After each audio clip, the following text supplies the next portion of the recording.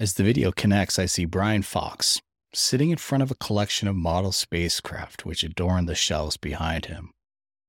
It's a fitting backdrop for a conversation about the genesis of the software supply chain problem and how exploration and discovery has led us to where we are as an industry today. Think about this. It all started when we began to assemble our software from components that we didn't write ourselves. And Brian was right there.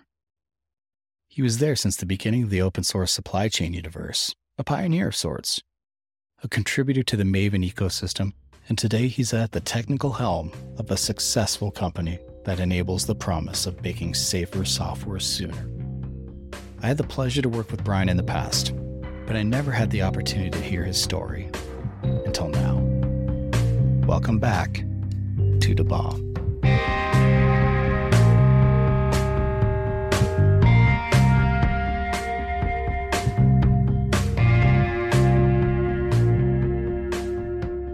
Hey everyone, welcome back to daBOM. I'm here with Brian Fox from Sonatype. Thanks for joining us. I'm excited to talk to you about software bill of materials. So I wanted to definitely pick your brain on things software bill of materials related. You're an expert on supply chain.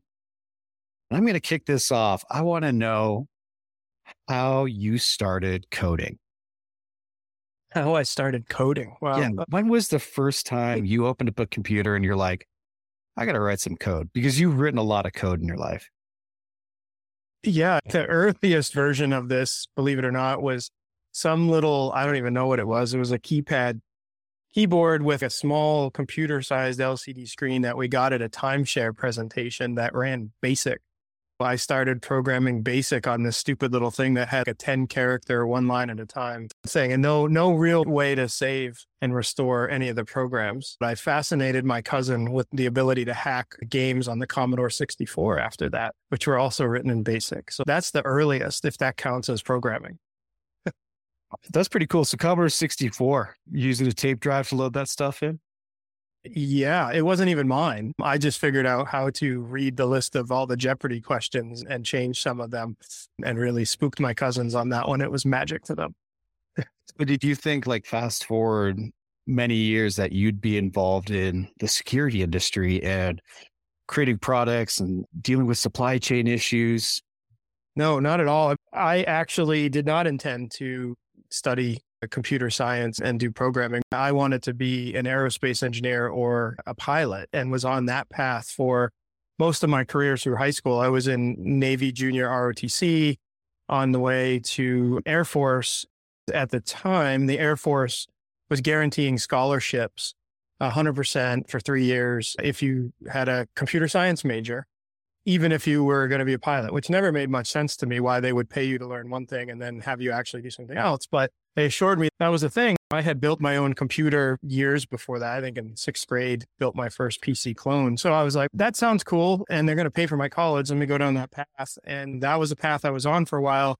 But then Clinton and Gingrich had a showdown. They shut down the government and canceled all the scholarships and left me hanging. At that point, I said, I guess I'll lean into this computer science degree. Seemed to be pretty good at it. And it's actually pretty interesting. The thing is, I never imagined myself sitting around coding in a basement, as the stereotype is. I did that a bit in my early career, but as I've done that less later, which in retrospect is less surprising. But for me, the coding was always a means to an end to try to solve the problems. But you did write a lot of code, and there's this one project that pretty much everybody who's listening to this podcast is going to know about, and it's called Maven. So tell me about how Maven started. How did you get into that? At that time, I was even not really programming full-time during the day. I was a development manager at a small company doing project management, product management, and engineering management. We had an effort to modernize our infrastructure to move from ANT and CVS to Subversion and something better. And the people working for me recommended some minor changes, and I had started poking around with Maven in the process. And this was right at the time that Maven 1 to Maven 2 was basically early alpha. I got involved in that and said, no, this is the way. This makes way more sense than what we were trying to do with incremental changes to ANT. What was interesting is what happened at that time is my daughter, I don't know, she might have been 6 months old. Once my wife and my daughter went to bed, I started hacking on Maven and Maven plugins at night. Basically, what happened is the people working for me would run into issues during the day. At night, I would go home and fix them for them. I ended up in that process creating two very popular plugins that pretty much everybody uses, the Maven dependency plugin and the Maven enforcer plugin. Those initially were not part of the Apache project. They were part of the old CodeHOS project, which only old timers will remember that. But they were so popular even back then that the project basically voted to pull those in, and I became a committer in the early days alongside that. And subsequently became a PMC member, which is an official voting manager of the project. And then several years after that, actually was the PMC chair for a number of years as well at the Maven project. So Maven Central, where did that come from? If you're not familiar with Apache Maven, Maven is built around the concept of convention over configuration. So there's a lot of standards. Instead of having to write the scripts, if you do the right things, the tool will do a lot of magic for you. Part of that is dependency management. In order to build the entire dependency tree, for each module you use, it has to declare what its dependencies are all the way down. It can fetch all of those and resolve them. When we were basically bootstrapping, we had this problem. All the software that everybody wanted to use was not already built with Maven. They were just jars kicking around. In the old school way of managing this, you'd have an ant file that said, include all star.jar from the libs folder. And everybody just threw random stuff in there. It was a nightmare to manage. When Maven started coming along, we basically created Central as a way to share hand-built POM files. This will be an interesting thread to pull when we get into BOM files. I think we're in this very similar state that all of the pre-existing stuff did not have the Maven, it's called POM with a P, project object model, did not exist. Central literally was a subversion folder that had POM files that people created and shared with each other. Eventually, they started sharing the jar files in the convention alongside those. And then that moved outside of subversion into an actual file share system, a website, basically. Through a fluke of history, that repository was never officially part of the Apache Maven project. At the time, there was some concern around the Apache Software Foundation hosting binaries that were, for example, GPL licensed. It was always managed as this external thing that first was hosted at iBiblio, which is out of, I think, University of North Carolina. Later, when we founded Sonatype, we basically just kept paying for it and continued to manage it until this day. So that's how Central came around. But it was quite literally a sharing place for people to share with each other hand-built Maven files that listed all the dependencies. This is an interesting story and background here, because now we're at the point where we're almost going back to that POM file with a BOM file. And we see like requirements.txt, we see pom.xml, we see all these different kind of definitions for dependencies. Tell me a bit about how we go from POM to SBOM. At some level, the Maven POM file is an SBOM because it lists your dependencies and it's recursive, but it's a very Maven specific format. I would say all of the package managers and repos that have come since, so .NET and PyPy and NPM and Ruby Gems and Conan and even Go to some extent have followed a lot of the similar models that Maven first put down. It made it really easy to use open source. I remember prior to that, it was a nightmare to do anything more than cut and paste like a method. Trying to get somebody else's software to build inside of yours, it was often easier just to write the code yourself. Maven made that really easy and everything followed along from that. But a bill of materials, an SBOM, as a generic state, needs to be able to express more than just Maven components and NPM components. A given application can have a bunch of those things in there. That's why there was this push to create yet another standard. But it is fairly easy to create a bill of materials if you have the Maven dependency information in front of you, because it's already spelled out and it can be calculated for you. Let's take this back. The security around the software components. My journey was trying to solve this problem before everybody was using manifests. Around 2012 or so, we started to notice this pattern within Central that some of the most popular versions of important components, like say Bouncy Castle, which is a clean room crypto library implementation for Java.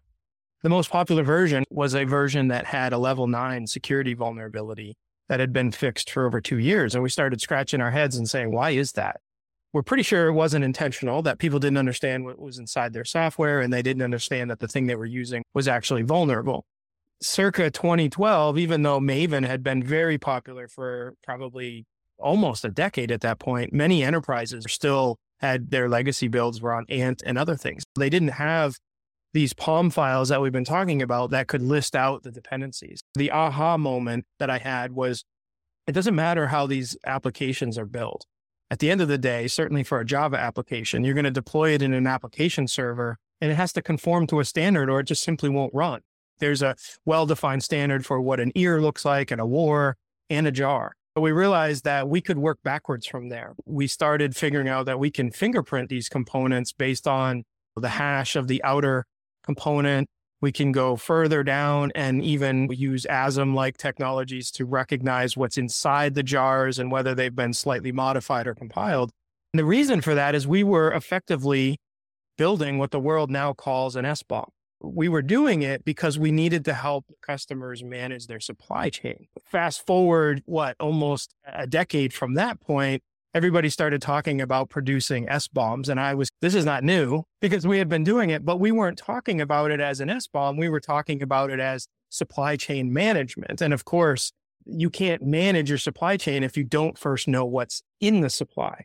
That's why we first built that inventory in the system, but then very quickly moved beyond that to helping people manage the components from an architecture, a license, and a vulnerability perspective. And from that, you can also look at it and say, hey, based on our research around security vulnerabilities, we know that this specific fingerprint has these specific issues. And that's how we start getting vulnerability information out. That's right. The history of us having run Maven Central allowed us to get to that aha moment 10 years before the rest of the industry really started paying attention to it. In the early days, it was very evangelistic. We had to convince people that they were, in fact, using open source. And famously, our CEO was talking to the chief information security officer at a large healthcare who happened to be one of the largest consumers of open source from Central at the time. He didn't know they were using open source. There was a major disconnect between what the developers were doing and what the leaders recognized as risk that they should be concerned about, right? But we were able to see that and start evangelizing that there's an important thing to pay attention to here. That happened a very long time ago for us. But that's interesting. So when we start thinking about open source, a lot of companies don't know this. And you and I have been part of many surveys, community surveys in the past where we've seen anywhere from 85 to 97% of all software being open source components. How does that drive the importance of software bill of materials when we start looking at exchanging this data between organizations? Organizations, after unfortunately SolarWinds and Apache Log4j, the Log4Shell, have recognized this. This is now accepted fact. So I very rarely have to evangelize that fact anymore, which is nice. It means we're moving forward. But we've also seen that 96% of the time when something from Maven Central is consumed that is already vulnerable, there's already a fix available. So there's been a lot of talk about open source needs to do a better job and we need to fund them and all these things. At best, that's solving 4% of today's problem.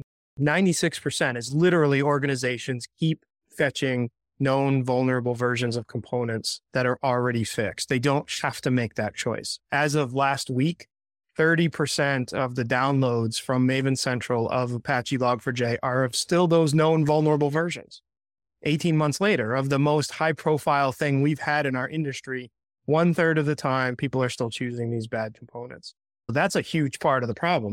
That comes back to organizations don't really have an organizational understanding of those things. I hesitate to call that an SBOM because an SBOM to me means a little bit more like the piece of paper around what's in a given application, but it's more like the organizational BOM. The visibility of all of the SBOMs would start to help solve that problem. Because again, I can't believe they're choosing that on purpose. I think the fact that continues to happen is that it's somewhere in a transitive dependency in an application that nobody knows is there. So we talk about known vulnerable components. This is where SBOMs are starting to open the hood of the car, so to speak. and allow people to see those components, all of a sudden we're having greater visibility across the industry to maybe help address that problem of developers or engineers using these older components or these vulnerable components. Attackers have more time to understand the previous versions and potentially exploit them. What would be your take? How would we potentially fix this as an industry?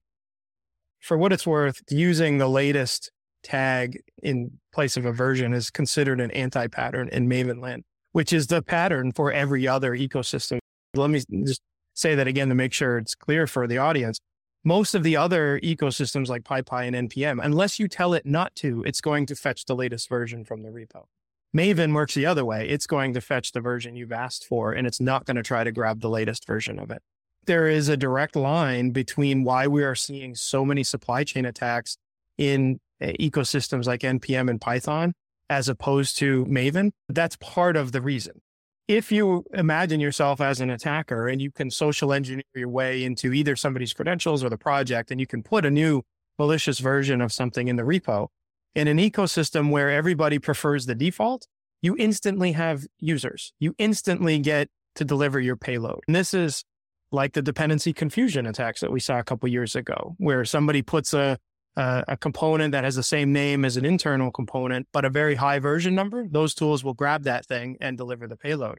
Whereas on Maven, if you tried to do the same thing, you put a new thing in the repo, not many people are going to use it right away. It's onesie twosie. You have to convince them to do an upgrade, which buys more time for the community to figure out, wait, this isn't on the release notes. This wasn't official. This default of ease of upgrade has actually created new attack vectors that are harder to deal with. Interesting perspective. That's a good way of looking at it. I guess it really depends on not just the use case of the package manager, the language that you're dealing with. There's different advantages to both approaches. When we come back to it, you're only as good as your last vulnerability scan. I'm going to try this one on for size for you. I've never used this, but it just popped into my head. Last week, CISA released their secure by design, secure by default. I'm going to assert that the way Maven works is secure by design and secure by default, as opposed to the other way around. Because what happens, if you don't do anything, you don't grab that latest version. Whereas the other ecosystems, you have to do something to prevent yourself from grabbing the latest and greatest version. Somebody might turn that around and say, yeah, but they're automatically upgrading. While that's true, there's lots of tools that can also recognize and recommend a good version to update to. That's one of the things we're playing with the daBOM doctor capability, to be able to look at all things and make an intelligent recommendation of when to do an upgrade, because it may not be the best thing. In fact, it's almost always not the best thing to upgrade to the latest version as soon as it hits. When it comes to vulnerability attestation that something isn't affecting a specific piece of software, where do you see the whole VEX BDR world going? I find myself on both sides of this argument. I guess it's at least good enough for me to be able to recognize that. For a long time, we have been advocating that if you can, you should upgrade, because what we saw in the early days was there's a lot of pushback from developers. When security would come and ask them to do something, they would find every reason in the book not to do it. I think largely because it was a security guy asking them to do it, not because it was a bad idea. And there's a whole religious history there that you probably could have a whole podcast on.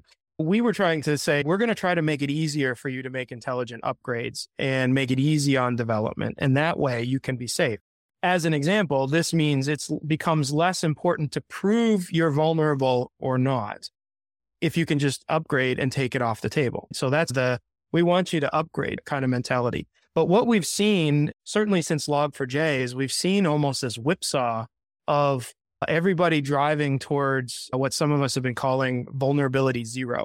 Teams have over-rotated and said, if there's a vulnerability in the thing, stop the presses, stop the entire world. You have to get a new version that has no vulnerabilities. While that's a logical conclusion, taken to the extreme can be harmful. It can actually cause people to forget to do a scan because they know that's going to stop the world. And I think VEX and VDR is an attempt to try to quantify or qualify, yes, we have this component. Yes, this component has this vulnerability. And here's the evidence of why it's not applicable in our use case. I get this question a lot around why are components that have vulnerabilities still available in Maven Central? Why does that happen? Isn't that like a supermarket continuing to sell tainted lettuce? My answer to that is no. Actually, it's more like a supermarket continuing to make peanuts and peanut butter available. Peanuts and peanut butter can kill a lot of people, but it's also perfectly fine for a lot of other people. Component vulnerabilities are more like peanuts in that they can be an allergen to a susceptible individual, but taken out of that context, they're perfectly fine. The VEX and VDR is that attempt to be able to disclose that these things are here. Like any food will say manufactured in a facility with tree nuts. So somebody can look at that and judge for themselves. I think that's what we're talking about. Let the end user be able to make that interpretation on their own. But the SBOM, as conceived, was literally just the inventory. And rather than bloating that up, we've created these other schemas that can carry the other mitigating information. As a software developer and being part of a company that develops software, all of these practices, creating SBOMs, dealing with inventory, updating to the latest components, you're probably practicing what you preach here a bit. Can you dig into that a little bit? Obviously, everything we build gets scanned, so we understand the entire bill of materials for everything in our organization. When a new vulnerability appears, the project teams are immediately notified. We happen to use Jira and the Jira integration, so a high-profile ticket goes directly to the teams that are affected. We basically use our own tooling to skip the triage phase. It immediately notifies them, and they will deal with it. Now, in terms of like proactively staying up to date, that's where some of the algorithms that we have in BOM Doctor are really interesting. And we published that in last year's CR report. What the industry is generally afraid of when everybody says constantly update is generally afraid of falling too far behind to the point where it becomes really difficult to upgrade. But if you're close enough to the modern versions and there's no new features in those modern versions or bugs that apply, and there are new vulnerabilities, updating to that every time just creates more work. It's more entropy. Something else might break.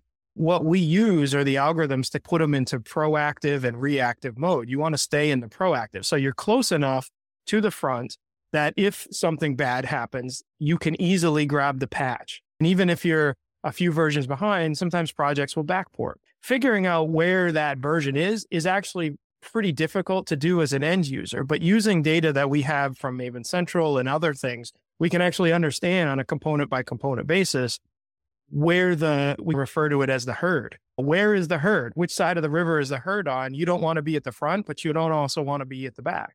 We can automatically calculate that for you and then use that to provide update recommendations. We're using those capabilities to manage our own software.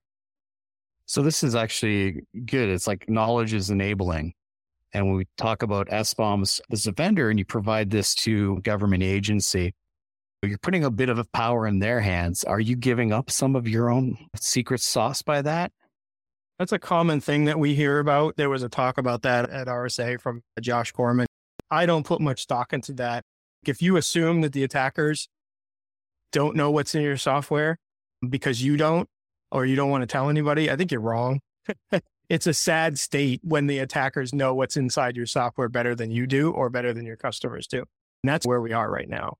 I don't think there's any secret sauce in disclosing to your competitors what frameworks you're using, whether you use Log4j or not. Some of these things are so popular, you can stipulate that it's almost guaranteed to be on the class path. Things like Commons collections and Apache Log4j and Spring, you could guess. You don't even have to analyze it. And worse, if you're a web property, all of those things are shipped down to the browser. So anybody who knows how to view source can figure out exactly what your infrastructure is built on. The SBOM doesn't really, in my opinion, provide new information to the attackers, but it does provide relevant information to the defenders. Some of the assertions are that given this information, end users can't do anything about it. To some extent, that's true if you're talking about can they patch it themselves, but knowing what vulnerabilities apply to which applications and which ones are being actively exploited certainly is useful from a network defense perspective. From a perimeter defense, you know what to be looking for, you know what rules to put in place. Having that information downstream is really helpful. I do have a challenge, though, a bit with where the industry has been focused. This is largely due to industry's desire to do the least possible in response to the regulation. People who are saying, I only need to produce an SBOM because the executive order said so. I only need to emit this piece of paper and ship it to the government with the software because they said so, are missing the point. And I have a little bit of agita over that focus on producing and consuming SBOMs for that reason. Because for me, like I said before, the point was about managing it. You have to know what you have in order to manage it, but just knowing what you have and shipping that is no good. The analogy, I used this when we were together in North Carolina, is imagine if we told the auto industry, you don't have to do recalls anymore. But instead, every time you sell a car, you must print out a list of parts and put it in the glove box. That's ridiculous, but that's where some parts of the industry are focused on right now. And that puts all the onus on the end user. So if you bought that car, you'd have to constantly be checking if any of the parts in your car were recalled and figure out what to do about it. That's a ridiculous situation. And yet I'm not advocating that we hide it, because having that information is in fact useful, because then you can hold your suppliers accountable and you can do some perimeter defense, or at least know what to look for in these other cases.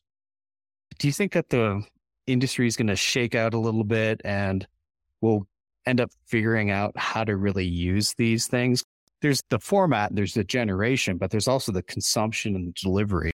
The consumption and management of it is the thing we've been doing for basically forever. And yet it's the thing the industry is largely ignoring at the moment, because everybody's so freaked out about producing SBOMs because the government said so. I think those things are necessary, but not sufficient at the end of the day. I do think, though, the focus is certainly from the national cyber strategy that was released, back in March, with talking about shifting the focus on liability and focusing on the outcomes, I think is the right way to get us there. It focuses more on that outcome versus the mechanics of how you did it. Putting a bill of materials together that has a bunch of broken parts may be sufficient for meeting the letter of the law of the executive order, but if those things lead to bad outcomes, is not going to shield you from liability. A lot of the talk in the regulation and policy circles is around defining the best practices, because we understand that no software can be perfect. We're not at that level in our industry yet where we can guarantee perfect functionality, but that we should be able to understand that if you're not following the best practices of the industry, you might be negligent. You're failing to meet that level of due care. That is ultimately what it's going to take to get people to do the right thing here and not focus on just literally, I have to check this box. What are your final recommendations about software bill of materials for someone who's looking at what do they do next, or how do they even start? I like to ask this table exercise whenever I give a talk. If I told you about a vulnerability right now that you hadn't heard of before, how long would it take you to answer the question, are we anywhere in our organization even using this thing? And if you can answer that, can you answer which versions and in which applications? This is basically what the world did on December 10th, 2021, when they found out about Log4j. Everybody was like, are we using this? Where are we using it? Some companies still don't know. Well, if you can't immediately answer those questions, you need to get to work and start figuring out how to do that. So that's going to be the same motions around producing the SBOM. You need to first understand it, because you can't produce it if you don't know what's inside it. Tools exist. There's lots of tools out there that can help you with this, but that is the minimum standard. Once you get beyond that, then you have the ability to start making really interesting choices around the dependencies. So you can start to intentionally manage your supply chain and ask questions like, do we need to be using, and this is a real example, 84 versions of Spring? We had a customer that were doing that. They've basically subjected themselves to all the possible vulnerabilities at that point. At the same time, do we need to have 15 different XML parsers in our organization? These next order kind of questions can start to be visualized and solved once you have those collective bill of materials. That can lead to massive actual innovation and efficiencies within development. But if you don't even know what you have to be able to play defense, you're miles away from being able to get on offense and be a much more effective engineering shop.